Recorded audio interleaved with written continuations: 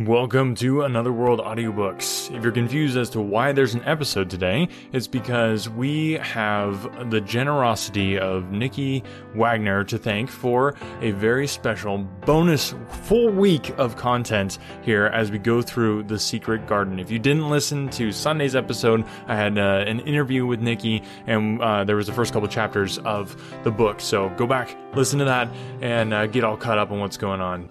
If you're all confused and wondering where Emma went, never fear, she will be back regularly scheduled episode on this coming Sunday. So stay tuned for that. But in the meantime, all this crazy bonus content is like Christmas came early.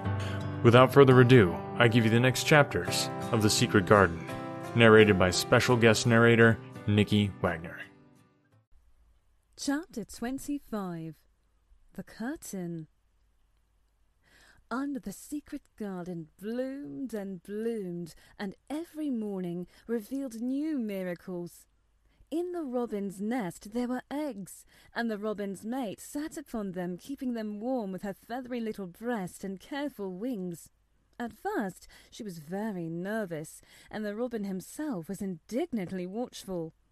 Even Dickon did not go near the close-grown corner in those days, but waited until by the quiet working of some mysterious spell he seemed to have conveyed to the soul of the little pair that in the garden there was nothing which was not quite like themselves, nothing which did not understand the wonderfulness of what was happening to them. The immense, tender, terrible, heartbreaking beauty and solemnity of eggs. If there had been one person in that garden who had not known through all his or her innermost beings that if an egg were taken away or hurt, the whole world would whirl round and crash through space and come to an end, if there had been even one who did not feel it and act accordingly, there could have been no happiness even in that golden springtime air.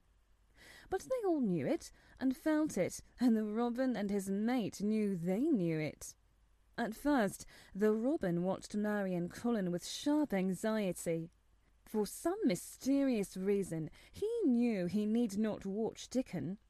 The first moment he set his dew-bright black eye on Dickon, he knew he was not a stranger, but a sort of robin without beak or feathers. He could speak robin, which is a quite distinct language not to be mistaken for any other. To speak robin to a robin is like speaking French to a Frenchman.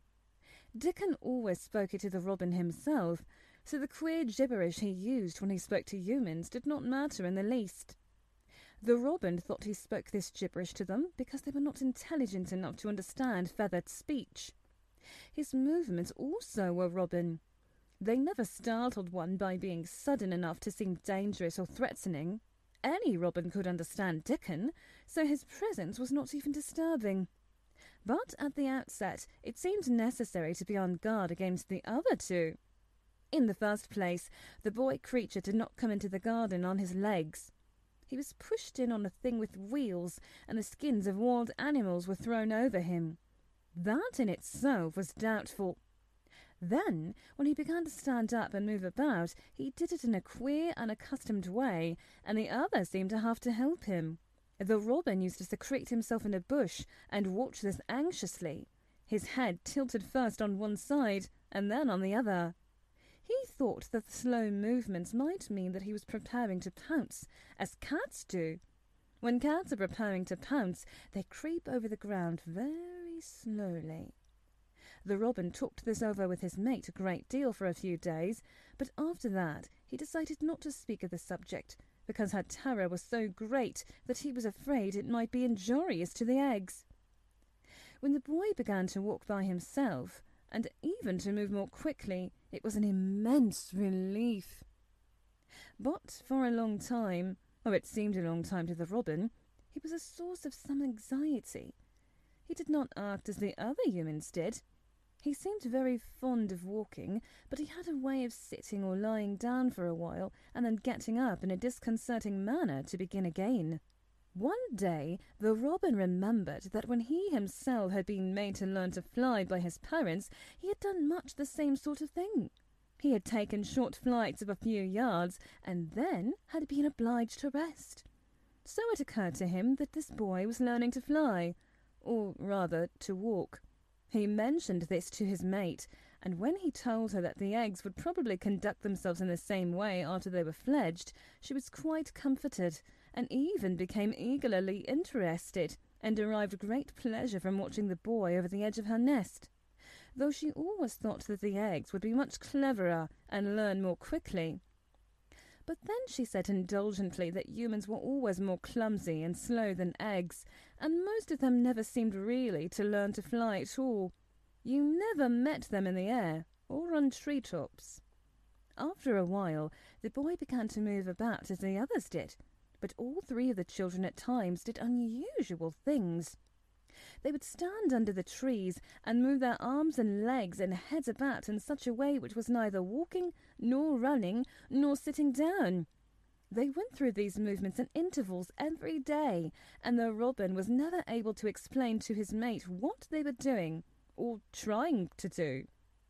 He could only say that he was sure that the eggs would never flap about in such a manner. But as the boy who could speak robin so fluently was doing the thing with them, birds could be quite sure that the actions were not of a dangerous nature. Of course, neither the robin nor his mate had ever heard of the champion wrestler, Bob Haworth, and his exercises for making the muscles stand out like lumps. Robins are not like human beings. Their muscles are always exercised from the first, and so they develop themselves in a natural manner. If you have to fly about to find every meal you eat, your muscles do not become atrophied. Atrophied means wasted away through want of use. When the boy was walking and running about and digging and weeding like the others, the nest in the corner was brooded over by a great peace and content. Fears for the eggs became things of the past. Knowing that your eggs were as safe as they were locked in a bank vault, and the fact that you could watch so many curious things going on, made setting a most entertaining occupation. On wet days, the egg's mother sometimes felt even a little dull because the children did not come into the garden. But even on wet days, it could not be said that Mary and Colin were dull.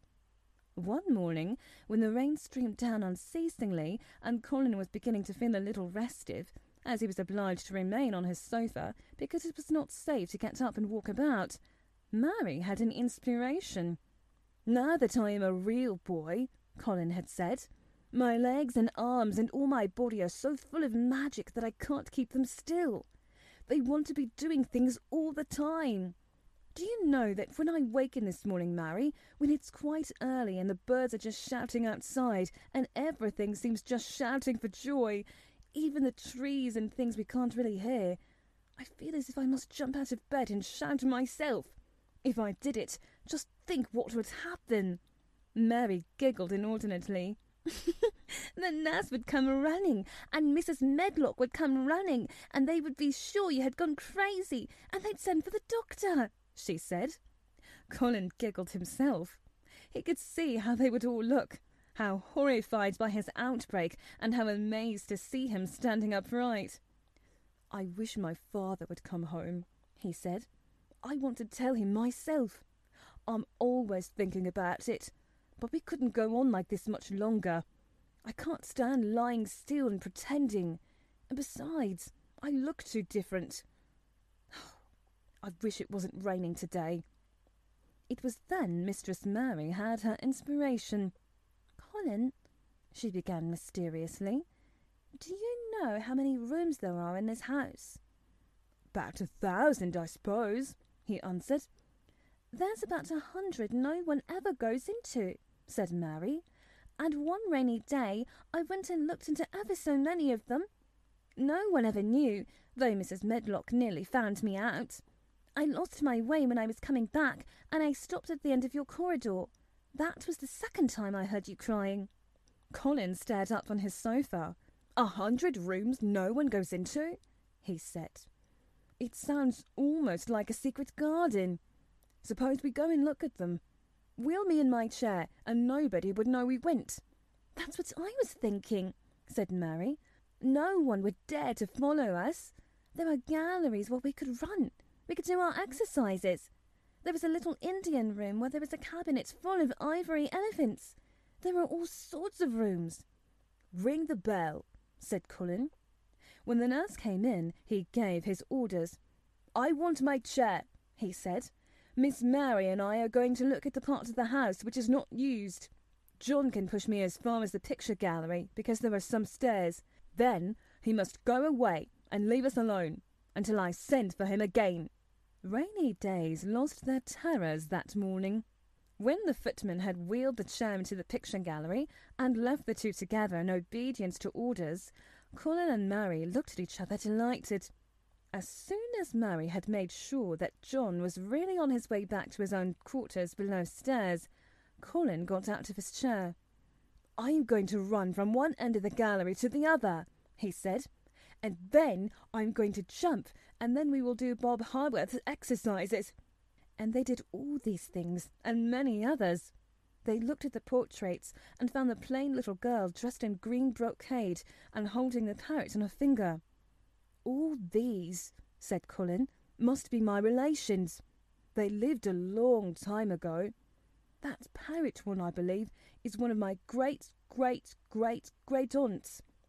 She looks rather like you, Mary. Not as you look now, but as you looked when you came here. Now you are a great deal fatter and better looking." "So are you," said Mary, and they both laughed. They went to the engine room and amused themselves with the ivory elephants. They found the rose-coloured brocade boudoir and the hole in the cushion the mouse had left, but the mice had grown up and run away, and the hole was empty. They saw more rooms and made more discoveries than Mary had made on her first pilgrimage. They found new corridors and corners and flights of steps and new old pictures they liked and weird old things they did not know the use of.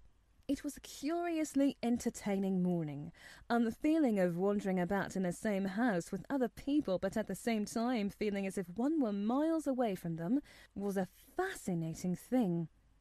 "I'm glad we came," Colin said. "I never knew I lived in such a big, queer old place. I like it. We will ramble about every rainy day.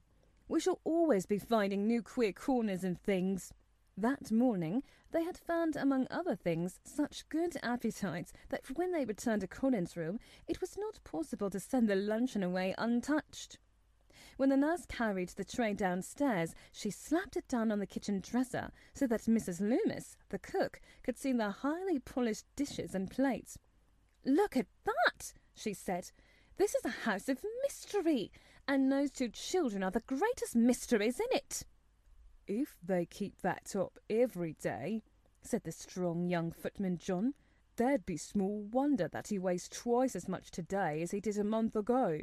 I should have to give up my place in time for fear of doing my muscles an injury." That afternoon Mary noticed that something new had happened in Colin's room. She had noticed it the day before, but had said nothing because she thought the change might have been made by chance. She said nothing today, but she sat and looked fixedly at the picture over the mantel. She could look at it because the curtain had been drawn aside. That was the change she noticed. "I know what you want me to tell you," said Colin, after she had stared a few minutes. "I always know when you want me to tell you something. You are wondering why the curtain is drawn back. I am going to keep it like that." "Why?" asked Mary. "Because it doesn't make me angry any more to see her laughing. I wakened when it was bright moonlight 2 nights ago, and felt as if the magic was filling the room and making everything so splendid that I couldn't lie still. I got up and looked out to the window. The room was quite light, and there was a patch of moonlight on the curtain, and something that made me go and pull the cord. She looked right down at me, as if she were laughing because she was glad I was standing there. It made me like to look at her. I want to see her laughing like that all the time. I think she must have been a sort of magic person, perhaps." "You are so like her now," said Mary, "that sometimes I think perhaps you are her ghost made into a boy." That idea seemed to impress Colin. He thought it over and then answered her slowly. "If I were her ghost, my father would be fond of me." "Do you want him to be fond of you?" inquired Mary. I used to hate it because he was not fond of me. If he grew fond of me, I think I should tell him about the magic.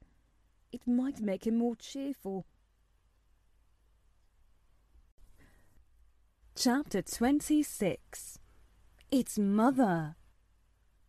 Their belief in the magic was an abiding thing. After the morning's incantations, Colin sometimes gave them magic lectures. I like to do it, he explained, because when I grow up and make great scientific discoveries, I shall be obliged to lecture about them, and so this is practice. I can only give short lectures now because I am very young, and besides, Ben Weatherstaff would feel as if he were in church, and he would go to sleep. The best thing about lecturing, said Ben, is that a chap can get up and say all he pleases, and no other chap can answer him back. I wouldn't be against lecturing a bit myself sometimes. But when Colin held forth under his tree, old Ben fixed devouring eyes on him and kept them there. He looked him over with critical affection. It was not so much the lecture which interested him as the legs which looked straighter and stronger each day, the boyish head which held itself up so well, the once sharp chin and hollow cheeks which had filled and rounded out, and the eyes which had begun to hold the light he remembered in another pair. Sometimes, when Colin felt Ben's earnest gaze meant that he was much impressed, he wondered what he was reflecting on, and once, when he had seemed quite entranced, he questioned him. "What are you thinking about, Ben Weatherstaff?" he asked. I was thinking, answered Ben, and our warrant that's gone up 3 or 4 pound this week. I was looking at that calves on our shoulders. I'd like to get thee on a pair of scales. "It's the magic, and Mrs. Somerby's buns and milks and things," said Colin. "You see the scientific experiment has succeeded." That morning, Dickon was too late to hear the lecture. When he came, he was ruddy with running, and his funny face looked more twinkling than usual. As they had a good deal of weeding to do after the rains, they fell to work. They always had plenty to do after a warm, deep, sinking rain. The moisture, which was good for the flowers, was also good for the weeds, which thrust up tiny blades of grass and points of leaves, which must be pulled up before their roots took too firm hold. Colin was as good at weeding as anyone in these days, and he could lecture while he was doing it. "The magic works best when you work yourself," he said this morning. "You can feel it in your bones and muscles. I'm going to read books about bones and muscles, but I'm going to write a book about magic. I'm making it up now. I keep finding out things." It was not very long after he had said this that he laid down his trowel and stood upon his feet. He had been silent for several minutes, and they had seen that he was thinking out lectures, as he often did.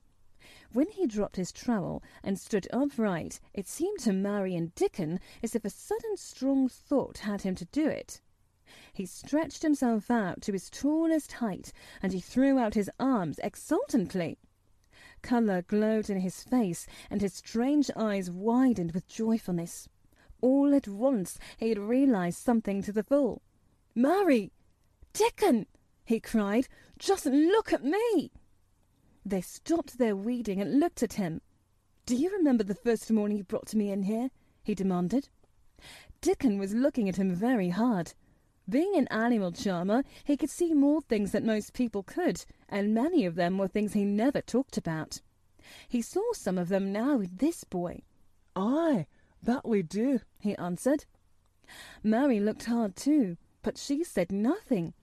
"Just this minute," said Colin. "All at once I remembered it myself, when I looked at my hand digging with the trowel, and I had to stand upon my feet to see if it was real. And it is real. I'm well. I'm well." "Aye, that thou art," said Dickon. "I'm well. I'm well," said Colin again, and his face went quite red all over. He had known it before in a way. He had hoped it and felt it and thought about it, but just at that minute something had rushed all through him, a sort of rapturous belief and realization, as it had been so strong that he could not help calling out, I shall live for ever and ever and ever, he cried grandly. I shall find out thousands and thousands of things. I shall find out about people and creatures and everything that grows, like Dickon, and I shall never stop making magic. I'm well. I'm well. I feel as if I want to shout out something thankful, joyful. Ben Weatherstaff, who had been working near a rosebush, glanced round at him. Thou might sing the doxology, he suggested in his driest grunt. He had no opinion of the doxology, and he did not make the suggestion with any particular reverence. But Colin was of an exploring mind, and he knew nothing about the doxology. "What is that?" he inquired. Dickon can sing it for thee, I'll warrant, replied Ben Weatherstaff. Dickon answered with his all-perceiving animal charmer smile. "They sing it in church," he said. "Mother says she believes the skylarks sing it when it gets up in the morning." "If she says that, it must be a nice song," Colin answered.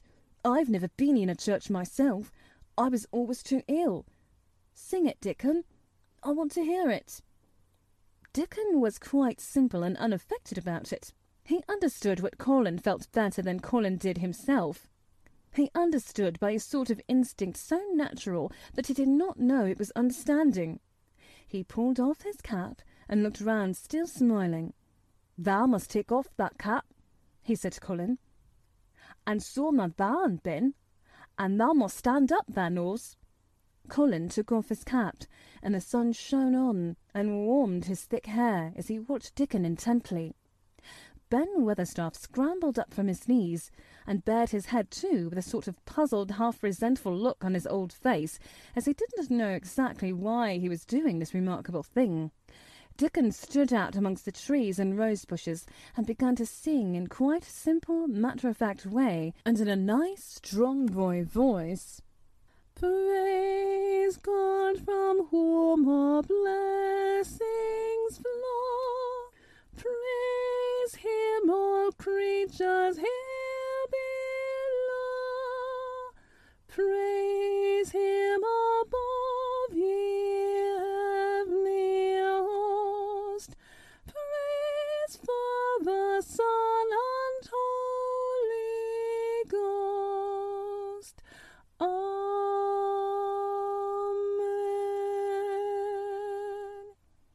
When he had finished, Ben Weatherstaff was standing quite still, with his jaws yet obstinately, but with a disturbed look in his eyes, fixed on Colin.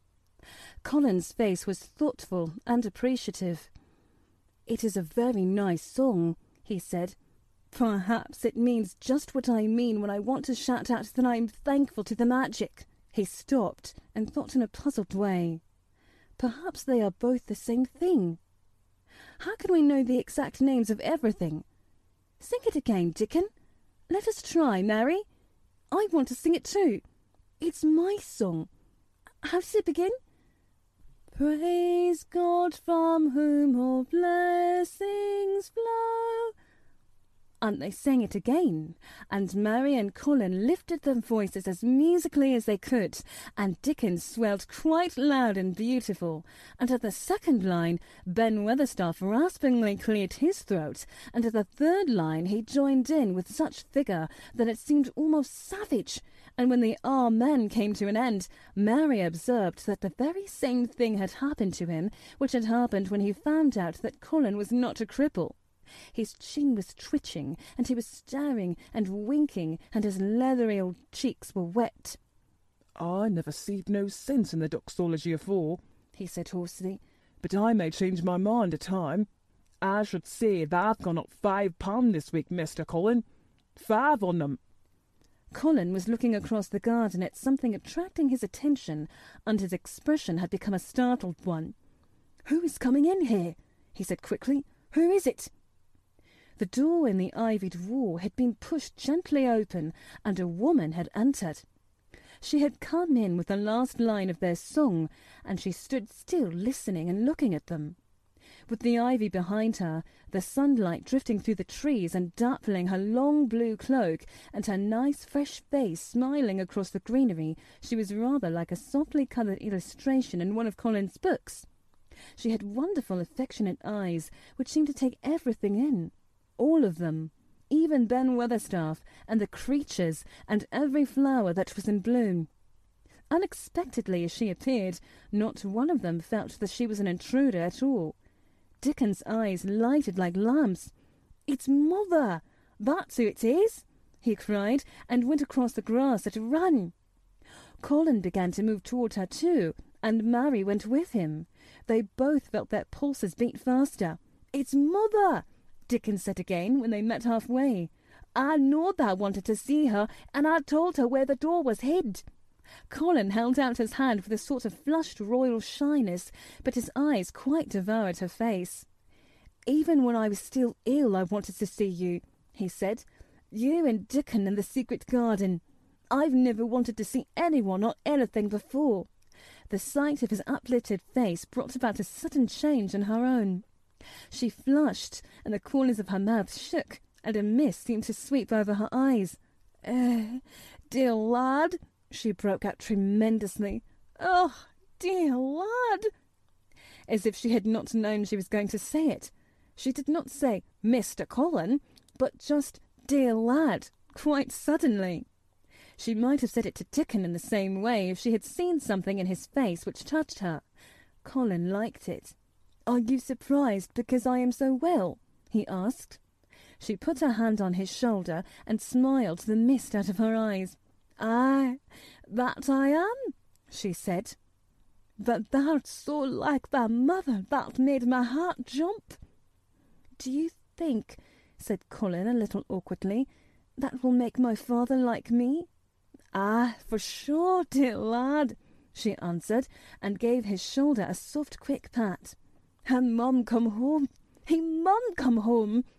"Susan Sowerby," said Ben Weatherstaff, getting close to her. "Look at the lad's legs, wilt thou? They was like drumsticks as stuck in 2 months ago, and I heard folk tell as they was bandy and knock-kneed both at the same time. Look at 'em now." Susan Sowerby laughed a comfortable laugh. "They're going to be fine, strong lads' legs in a bit," she said.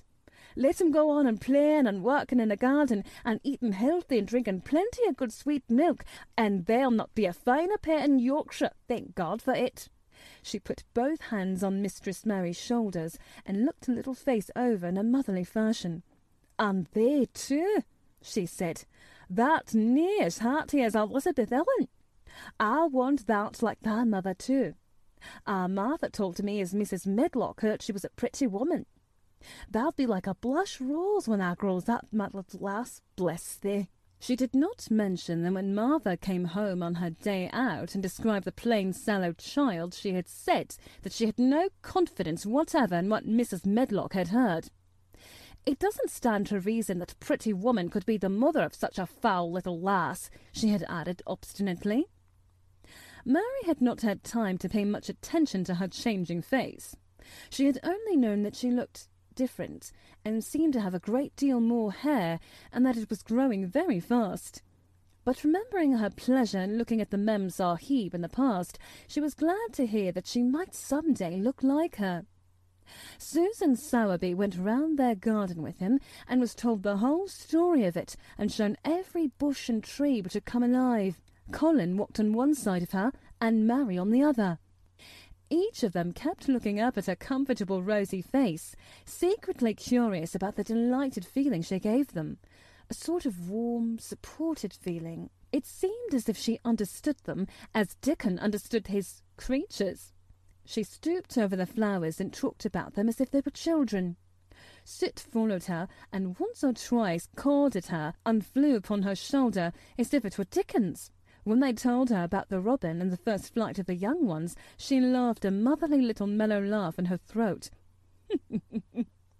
"I suppose learning 'em to fly is like learning children to walk, but I'm feared I should be all in a worried if mine had wings instead of legs," she said. It was because she seemed such a wonderful woman in her nice moorland cottage way that at last she was told about the magic. Do you believe in magic? Asked Colin, after he had explained about Indian fakirs. I do hope you do. That I do, lad, she answered. I never knowed it by that name, but what does that name matter? I warrant they'd called it a different name of France and a different one of Germany. The same thing has set the seeds swelling and the sun shining made thee a well lad, and it's a good thing. It doesn't lack us poor fools as think it matters as one of us is called out of our names. The big good thing doesn't stop to rot, bless thee. It goes on making worlds by the million, worlds like us. Never thee stop believing in the big good thing and knowing the world's full of it, and call it what thou likes. Thou wert singing to it when I came into the garden. I feel so joyful, said Colin, opening his beautiful strange eyes at her. Suddenly I felt how different I was, how strong my arms and legs were, you know, and how I could dig and stand, and I jumped up and wanted to shout out something to anything that would listen. The magic listened when thou sung the doxology. I would have listened to anything thou sung. It was the joy that mattered. Lad, what's names to the joy maker? And she gave his shoulders a quick, soft pat again. She had packed a basket which held a regular feast this morning, and when the hungry hour came and Dickon brought it out from its hiding place, she sat down with them under their tree and watched them devour their food, laughing and quite gloating over their appetites. She was full of fun, and made them laugh at all sorts of odd things. She told them stories in broad Yorkshire, and taught them new words. She laughed as if she could not help it when they told her of the increasing difficulty there was in pretending that Colin was still a fretful invalid. You see, we can't help laughing nearly all the time when we are together, explained Colin, and it doesn't sound ill at all. We try to choke it back, but it will burst out, and that sounds worse than ever. There's one thing that comes into my mind so often, said Mary, and I can scarcely ever hold in when I think of it suddenly. I keep thinking suppose Colin's face should get to look like a full moon. It isn't like one yet, but it gets a tiny bit fatter every day. And suppose some morning it should look like one. What should we do? Bless her soul, I can see thou has a good bit of play acting to do, said Susan Sowerby. But thou won't have to keep it up much longer. Mr. Craven'll come home. Do you think he will? Asked Colin. Why? Susan Sowerby chuckled softly. I suppose it would now break thy heart if he found out before thou told him in that own way, she said. Thou's laid awake nights planning it. I couldn't bear anyone else to tell him, said Colin. I think about different ways every day. I think now I just want to run into his room. That'd be a fine start for him, said Susan Sowerby. I'd like to see his face, lad. I would that. He mun come back. That he mun. One of the things they talked of was the visit they were to make to her cottage. They planned it all. They were to drive over the moor and lunch out of doors among the heather. They would see all the 12 children and Dickon's garden, and would not come back until they were tired. Susan Sowerby got up at last to return to the house and Mrs. Medlock. It was time for Colin to be wheeled back also. But before he got into his chair, he stood quite close to Susan and fixed his eyes on her with a kind of bewildered adoration, and he suddenly caught hold of the fold of her blue cloak and held it fast. You are just what I wanted, he said. I wish you were my mother, as well as Dickon's. All at once Susan Sowerby bent down and drew him with her warm arms close against the bosom under the blue cloak, as if he had been Dickon's brother. The quick mist swept over her eyes. Dear lad, she said, thy own mother's in this here very garden, I do believe. She couldn't keep out of it. Thy father mun come back to thee. He mun. Chapter 27. In the Garden. In each century since the beginning of the world, wonderful things have been discovered. In the last century, more amazing things were found out than in any century before.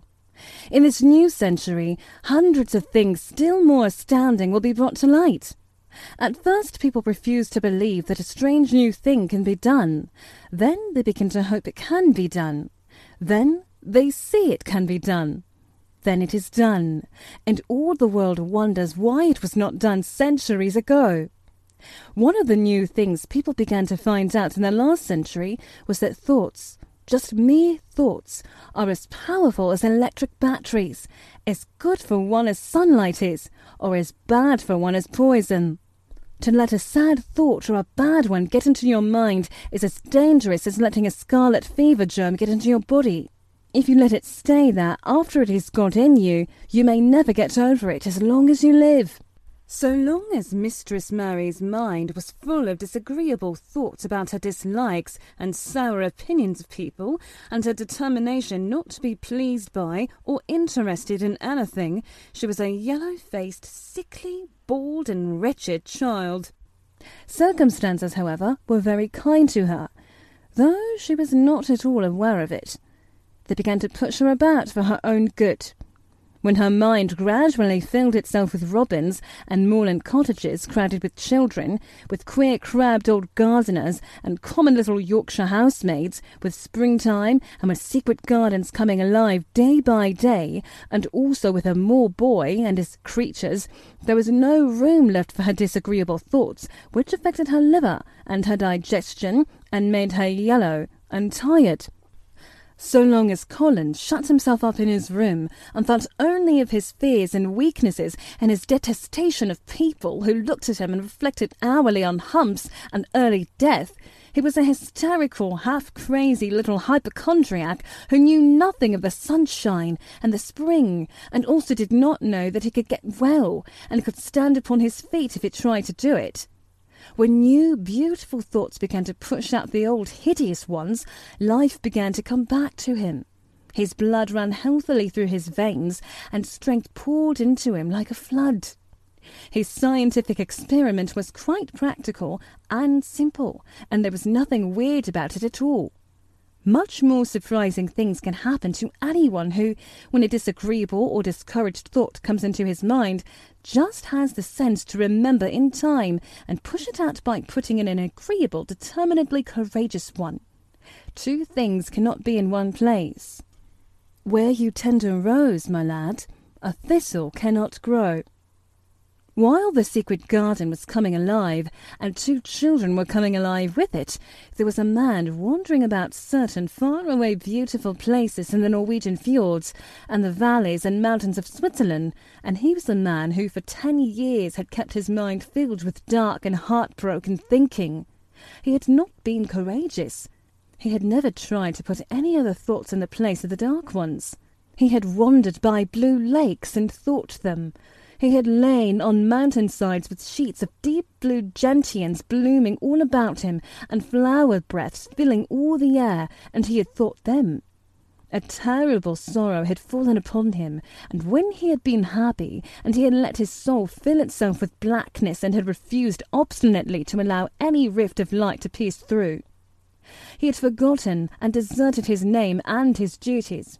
When he travelled about, darkness so brooded over him that the sight of him was a wrong done to other people, because it was as if he poisoned the air about him with gloom. Most strangers thought he must be either half mad or a man with some hidden crime on his soul. He was a tall man with a drawn face and crooked shoulders, and the name he always entered on hotel registers was Archibald Craven, Misselthwaite Manor, Yorkshire, England. He had travelled far and wide since the day he saw Mistress Mary in his study and told her she might have her bit of earth. He had been in the most beautiful places in Europe, though he had remained nowhere more than a few days. He had chosen the quietest and remotest spots. He had been on the tops of mountains whose heads were in the clouds, and had looked down on other mountains when the sun rose and touched them with such light as made it seem as the world were just being born. But the light had never seemed to touch himself until one day when he realized that for the first time in 10 years a strange thing had happened.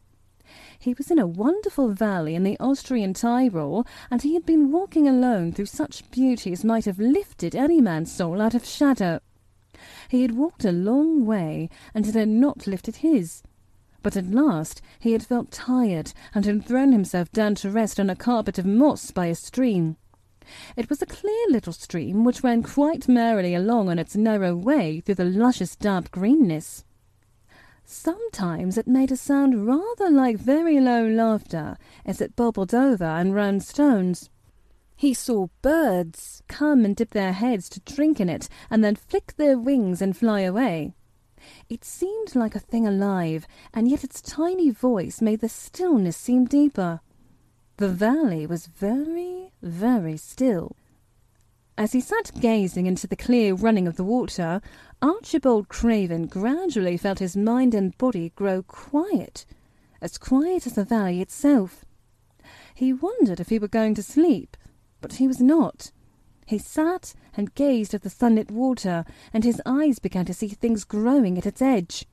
There was one lovely mass of blue forget-me-nots growing so close to the stream that its leaves were wet, and at these he found himself looking as he remembered he had looked at such things years ago. He was actually thinking tenderly how lovely it was, and what wonders of blue its hundreds of little blossoms were. He did not know that just that simple thought was slowly filling his mind, filling and filling it until other things were softly pushed aside. It was as if a sweet, clear spring had begun to rise in a stagnant pool and had risen and risen until at last it swept the dark water away. But of course he did not think of this himself. He only knew that the valley seemed to grow quieter and quieter as he sat and stared at the bright, delicate blueness. He did not know how long he sat there or what was happening to him. But at last he moved as if he were awakening, and he got up slowly and stood on the moss carpet, drawing a long, deep, soft breath and wondering at himself. Something seemed to have been unbound and released in him, very quietly. "What is it?" he said, almost in a whisper, and he passed his hand over his forehead. "I almost feel as if I were alive." I did not know enough about the wonderfulness of undiscovered things to be able to explain how this had happened to him. Neither does anyone else yet.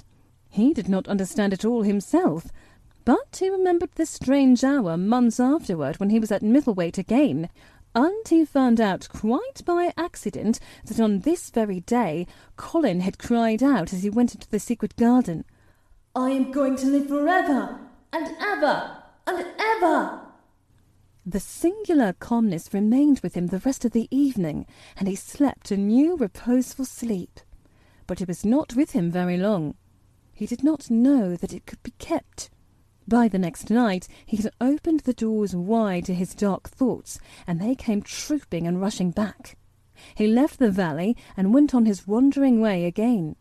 But, strange as it seemed to him, there were minutes, sometimes half hours, when without his knowing why, the black burden seemed to lift itself again, and he knew he was a living man and not a dead one.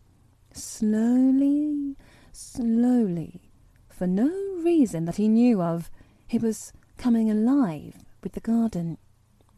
As the golden summer changed into the deep golden autumn, he went to the Lake of Como. There he found the loveliness of a dream. He spent his days upon the crystal blueness of the lake, or he walked back into the soft, thick verdure of the hills and tramped until he was so tired that he might sleep. But by this time he began to sleep better, he knew, and his dreams had ceased to be a terror to him. Perhaps, he thought, my body is growing stronger. It was growing stronger, but because of the rare peaceful hours when his thoughts were changed, his soul was slowly growing stronger too. He began to think of Misselthwaite and wonder if he should not go home. Now and then he wondered vaguely about his boy, and asked himself what he should feel when he went and stood by the carved four-posted bed again, and looked down at the sharply chiselled ivory-white face while it slept, and the black lashes rimmed so startlingly the closed-shut eyes. He shrank from it. One marvel of a day, he had walked so far that when he returned the moon was high and full, and all the world was purple shadow and silver. The stillness of lake and shore and wood was so powerful that he did not go into the villa he lived in. He walked down a little bowered terrace at the water's edge and sat upon a seat and breathed in all the heavenly scents of the night. He felt the strange calmness stealing over him, and it grew deeper and deeper until he fell asleep. He did not know when he fell asleep, and when he began to dream, his dream was so real that he did not feel as if he were dreaming. He remembered afterward how intensely wide awake and alert he had thought he was. He thought that as he sat and breathed in the scent of the late roses and listened to the lapping of the water at his feet, he heard a voice calling. It was sweet and clear and happy and far away. It seemed very far, but he heard it as distinctly as if it had been at his very side. "Archie! Archie! Archie!" it said, and then again, sweeter and clearer than before. "Archie! Archie!" He thought he sprang to his feet, not even startled. It was such a real voice, and it seemed so natural that he should hear it. "Lilias! Lilias!" he answered. "Lilias, where are you?" "In the garden." It came back like a sound from a golden flute. "In the garden." And then the dream ended, but he did not awaken. He slept soundly and sweetly all through the lovely night. When he did awake at last, it was brilliant morning, and a servant was standing staring at him. He was an Italian servant, and was accustomed, as all the servants of the villa were, to accepting without question any strange things his foreign master might do. No one ever knew when he would go out or come in, or where he would choose to sleep, or if he would roam about the garden, or lie in the boat on the lake all night. The man held a salver with some letters on it, and he waited quietly until Mr. Craven took them. When he had gone away, Mr. Craven sat a few moments holding them in his hand and looking at the lake. His strange calm was still upon him, and something more, a lightness, as if the cruel thing which had been done had not happened as he thought, as if something had changed. He was remembering the dream, the real dream. "In the garden," he said, wondering at himself. "In the garden. But the door is locked, and the key is buried deep." When he glanced at the letters a few minutes later, he saw that the one lying at the top of the rest was an English letter, and came from Yorkshire. It was directed in a plain woman's hand, but it was not a hand he knew. He opened it, scarcely thinking of the writer, but the first words attracted his attention at once. "Dear Sir, I am Susan Sowerby, that made bold to speak to you once on the moor. It was about Miss Mary I spoke. I would make bold to speak again. Please, sir, I would come home if I was you. I think you would be glad to come, and, if you will excuse me, sir, I think your lady would ask you to come if she was here. Your obedient servant, Susan Sowerby." Mr. Craven read the letter twice before he put it back in its envelope. He kept thinking about the dream. "I will go back to Miss of Waite," he said. "Yes, I'll go at once." And he went through the garden to the villa and ordered Pitcher to prepare for his return to England. In a few days he was in Yorkshire again, and on his long railroad journey he found himself thinking of his boy as he had never thought in all the 10 years past. During those years he had only wished to forget him. Now, though he did not intend to think about him, memories of him constantly drifted into his mind. He remembered the black days when he had raved like a madman because the child was alive and the mother was dead. He had refused to see it, and when he had gone to look at it at last, it had been such a weak, wretched thing that everyone had been sure it would die in a few days. But to the surprise of those who took care of it, the days passed, and it lived, and then everyone believed it would be a deformed and crippled creature. He had not meant to be a bad father, but he had not felt like a father at all. He had supplied doctors and nurses and luxuries, but he had shrunk from the mere thought of the boy and had buried himself in his own misery.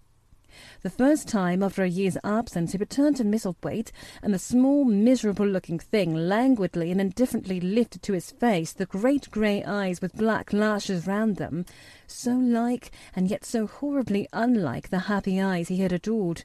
He could not bear the sight of them, and turned away, pale as death. After that he scarcely ever saw him except when he was asleep, and all he knew of him was that he was a confirmed invalid, with a vicious, hysterical, half-insane temper. He could only be kept from furies dangerous to himself by being given his own way in every detail.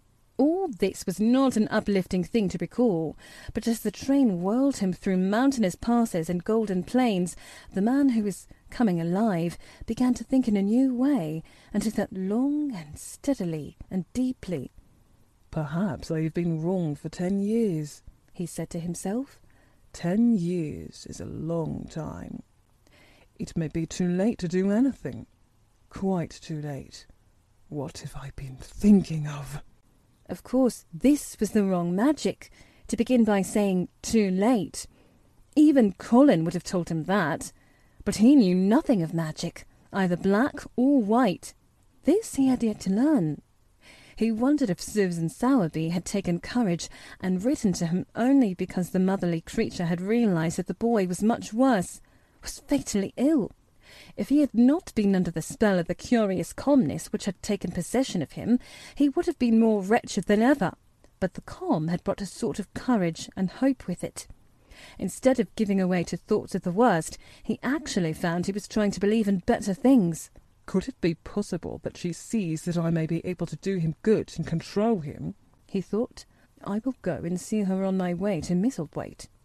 But when on his way across the moor, he stopped the carriage at the cottage. 7 or 8 children who were playing about, gathered in a group, and bobbing 7 or 8 friendly and polite curtsies, told him that their mother had gone to the other side of the moor early in the morning to help a woman who had a new baby.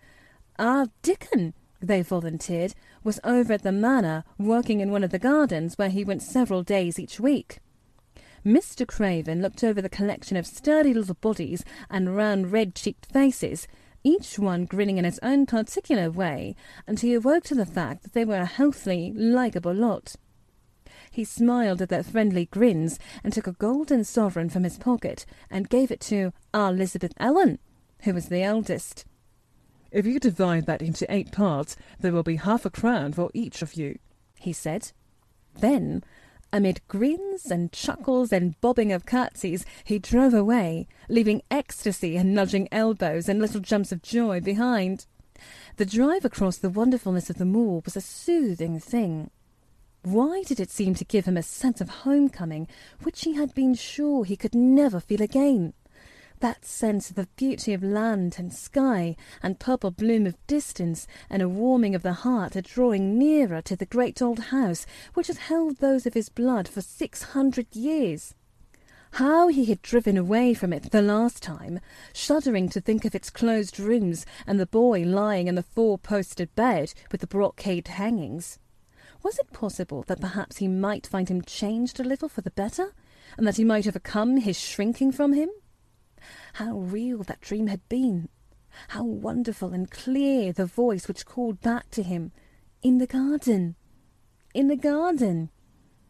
"I will try to find the key," he said. "I will try to open the door. I must, though I don't know why."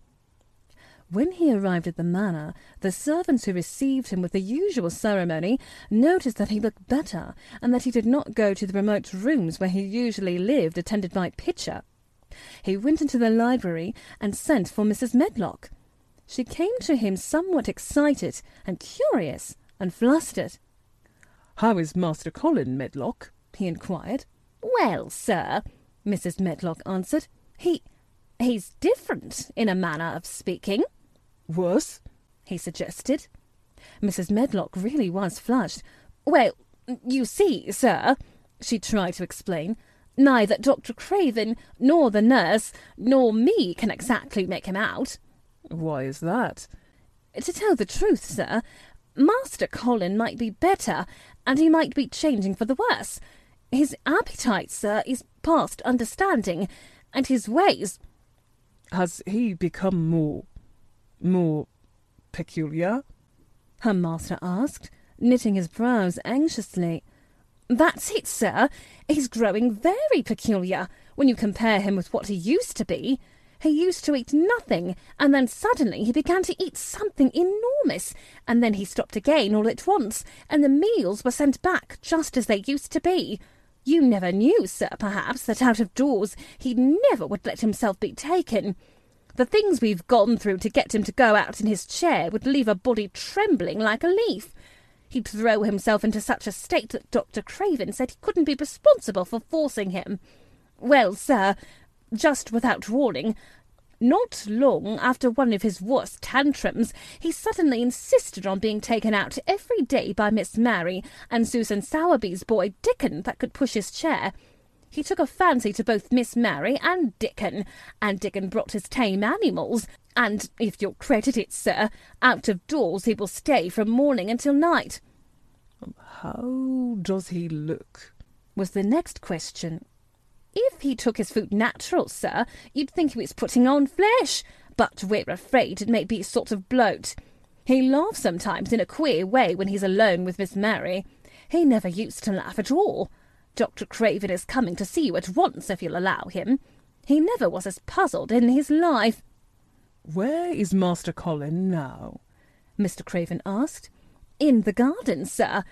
He's always in the garden, though not a human creature is allowed to go near for fear they'll look at him. Mr. Craven scarcely heard her last words. In the garden, he said, and after he had sent Mrs. Medlock away, he stood and repeated it again and again. In the garden. He had to make an effort to bring himself back to the place he was standing in, and when he felt he was on earth again, he turned and went out of the room. He took his way, as Mary had done, through the door in the shrubbery and among the laurels and the fountain beds. The fountain was playing now, and was encircled by beds of brilliant autumn flowers. He crossed the lawn and turned into the long walk by the ivied walls. He did not walk quickly, but slowly, and his eyes were on the path. He felt as if he were being drawn back to the place he had so long forsaken, and he did not know why. As he drew near to it, his step became still more slow. He knew where the door was, but he did not know exactly where it lay, that buried key. So he stopped and stood still, looking about him, and almost the moment after he paused, he started and listened, asking himself if he were walking in a dream. The ivy hung thick over the door. The key was buried under the shrubs. No human being had passed that portal for nearly 10 years, and yet inside the garden there were sounds. There were the sounds of running, scuffling feet, seeming to chase round and round the trees. There were strange sounds of lowered, suppressed voices, exclamations, and smothered, joyous cries. It seemed actually like the laughter of young things, the uncontrollable laughter of children who were trying not to be hurt, but who, in a moment or so, as their excitement mounted, would burst forth. What in heaven's name was he dreaming of? What in heaven's name did he fear? Was he losing his reason and thinking he heard things which were not for human ears? Was it that the far clear voice had meant? And then the moment came, the uncontrollable moment when the sounds forgot to hush themselves. The feet ran faster and faster. They were nearing the garden door. There was quick, strong, young breathing, and a wild outbreak of laughing shows which could not be contained. And the door in the wall was flung wide open, the sheet of ivy swinging back, and a boy burst through it at full speed, and, without seeing the outsider, dashed almost into his arms. Mr. Craven had extended them just in time to save him from falling as a result of his unseeing dash against him, and when he held him away to look at him in amazement at his being there, he truly gasped for breath. He was a tall boy, and a handsome one. He was glowing with life, and his running had sent splendid colour leaping to his face. He threw the thick hair back from his forehead and lifted a pair of strange grey eyes, eyes full of boyish laughter and rimmed with black lashes like a fringe. It was the eyes which made Mr. Craven gasp for breath. What? Who? He stammered. This was not what Colin had expected. This was not what he had planned. He had never thought of such a meeting. And yet to come dashing out, winning a race, perhaps it was even better. He drew himself up to his very tallest. Mary, who had been running with him and who had darted through the door too, believed that he managed to make himself look taller than he had ever looked before. Inches taller.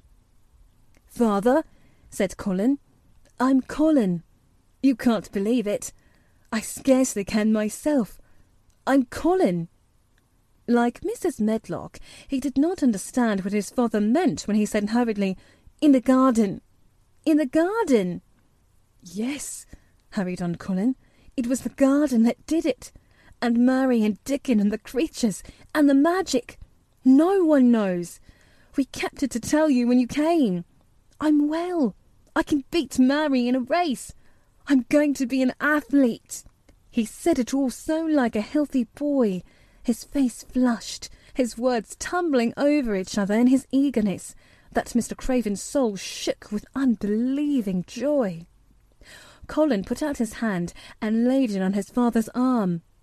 "Aren't you glad, Father?" he ended. "Aren't you glad? I'm going to live for ever and ever and ever." Mr. Craven put his hands on both the boy's shoulders and held him still. He knew he dared not even to speak for a moment. "Take me into the garden, my boy," he said at last, "and tell me all about it." And so they led him in. The place was a wilderness of autumn gold and purple and violet blue and flaming scarlet, and on every side were sheaves of late lilies standing together, lilies which were white or white and ruby. He remembered well when the first of them had been planted that just at this season of the year their late glory should reveal themselves. Late roses climbed and hung and clustered, and the sunshine, deepening the hue of the yellow trees, made one feel that one stood in an embowered temple of gold. The newcomer stood silent, just as the children had done when they came into its greyness. He looked round and round. "I thought it would be dead," he said. "Mary thought so at first," said Colin, "but it came alive." Then they sat down under their tree, all but Colin, who wanted to stand while he told the story. It was the strangest thing he had ever heard, Archibald Craven thought, as it was poured forth in headlong boy fashion. Mystic and magic and wild creatures, the weird moonlight meeting, the coming of the spring, the passion of insulted pride which had dragged the young Rajah to his feet to defy old Ben Weatherstaff to his face. The odd companionship, the play-acting, the great secrets so carefully kept. The listener laughed until tears came into his eyes, and sometimes tears came into his eyes when he was not laughing. The athlete, the lecturer, the scientific discoverer was a laughable, lovable, healthy young human thing. "Now," he said at the end of the story, "it need not be a secret any more. I dare say it will frighten them nearly into fits when they see me, but I am never going to get in the chair again. I shall walk back with you, Father, to the house." Ben Weatherstaff's duties rarely took him away from the gardens, but on this occasion he made an excuse to carry some vegetables to the kitchen, and being invited into the servants' hall by Mrs. Medlock to drink a glass of beer, he was on the spot, as he had hoped to be, when the most dramatic event Misselthwaite Manor had seen during the present generation actually took place. One of the windows looking upon the courtyard gave also a glimpse of the lawn. Mrs. Medlock, knowing Ben had come from the gardens, hoped that he might have caught sight of his master, and even by chance of his meeting with Master Colin. "Did you see either of them, Weatherstaff?" she asked. Ben took his beer mug from his mouth and wiped his lips with the back of his hand. "Aye, that I did," he answered with a shrewdly significant air. "Both of them?" suggested Mrs. Medlock. "Both of 'em," returned Ben Weatherstaff. "Thank you kindly, ma'am. I could sup up another mug of it." "Together?" said Mrs. Medlock, hastily overfilling his beer mug in her excitement. "Together, mum." And Ben gulped down half of his new mug at one gulp. Where was Master Colin? How did he look? What did they say to each other? "I dinna hear that," said Ben. "I'll only been on the step-ladder looking over the wall. But I'll tell thee this. There's been things going on outside as you house people knows not about. And what they'll find out soon." And it was not 2 minutes before he swallowed the last of his beer and waved his mug solemnly toward the window, which took in through the shrubbery a piece of the lawn. "Look there," he said, "if that's curious. Look what's coming across the grass." When Mrs. Medlock looked, she threw up her hands and gave a little shriek, and every man and woman servant within hearing bolted across the servants' hall and stood looking through the window with their eyes almost starting out of their heads. Across the lawn came the Master of Misselthwaite, and he looked as many of them had never seen him. And by his side, with his head up in the air and his eyes full of laughter, walked as strongly and steadily as any boy in Yorkshire, Master Colin.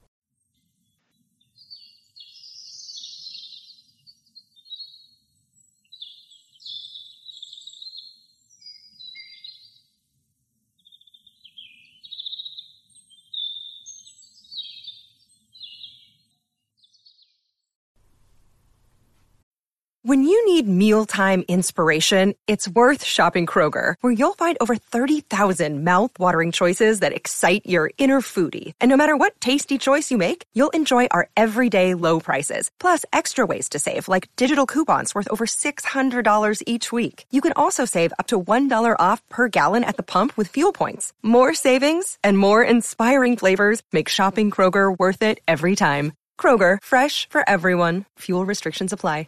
Another day is here, and you're ready for it. What to wear? Check. Breakfast, lunch, and dinner? Check.